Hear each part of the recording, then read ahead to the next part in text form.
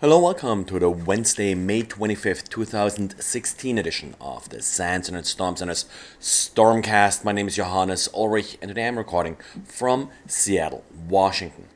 The US CERT and VeriSign are warning again not to use your own internal top-level domain for things like WPAD, the protocol that automatically assigns proxy servers.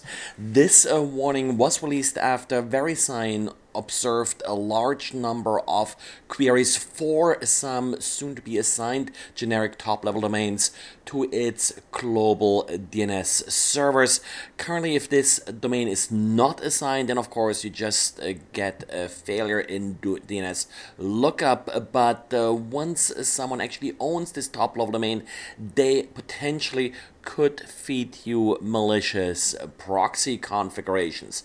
The top one that VeriSign detected is .global, but there are others like .group, .dev, .office, .prod, probably short for production, and a number of other top-level domain names that people essentially just took for internal use and that may be then assigned as a new generic top-level domain.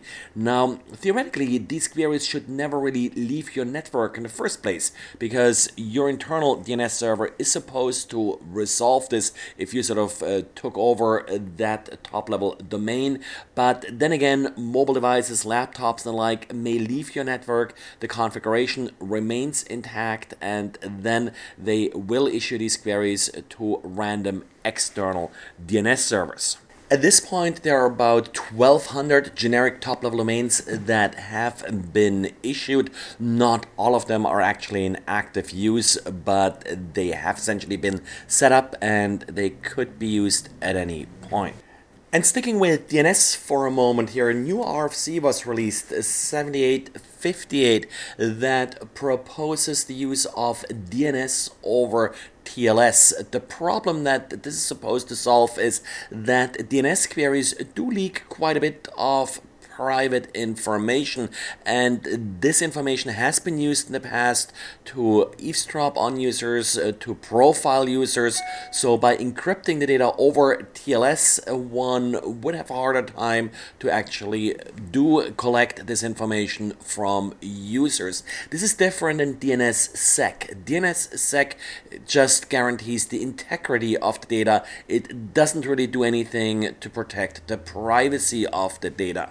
Now, the problem with TLS is that it does add quite a bit of overhead, in particular in establishing a connection. So this proposal here outlines a system where you would reuse the connection. So essentially you would maintain a connection to a DNS server. Not really sure how much actual overhead this would add to the DNS server then, and in particular very busy sort of public recursive DNS servers. The RFC leaves this a little bit open, but does offer sort of some advice on how to deal with some of these side effects. At this point, it's just a proposal. I'm not aware of any real implementation of this. They do suggest the use of port 853 for this new variant of DNS. And given that whenever there is a password leak, there are certain passwords that tend to come up very often, that are used very often, Microsoft decided for its Azure Active Directory cloud service to no longer allow specific passwords that have been used very frequently, even if they do meet all the other password requirements. This is a strategy that has actually been proposed before. I remember a year or two ago, there was actually a paper by some Microsoft researchers suggesting the approach to essentially just ban commonly used passwords. Turns out that this may include some passwords, like for example, Microsoft, where some of the letters are replaced with symbols like the S with $, so passwords that do meet all the other password requirements. And Google is taking another run at eliminating passwords altogether, in particular for Android apps. What Google is proposing here is what they're calling a Trust API. The Trust API would use sensors that you already have in your phone, probably including things like the camera and the fingerprint sensor, and it will calculate a trust score, telling the app how certain it is that the user is the user they claim to be. Interesting approach. I think we really have to see how it works out in practice. Google tries to go mainstream with this idea coming next year.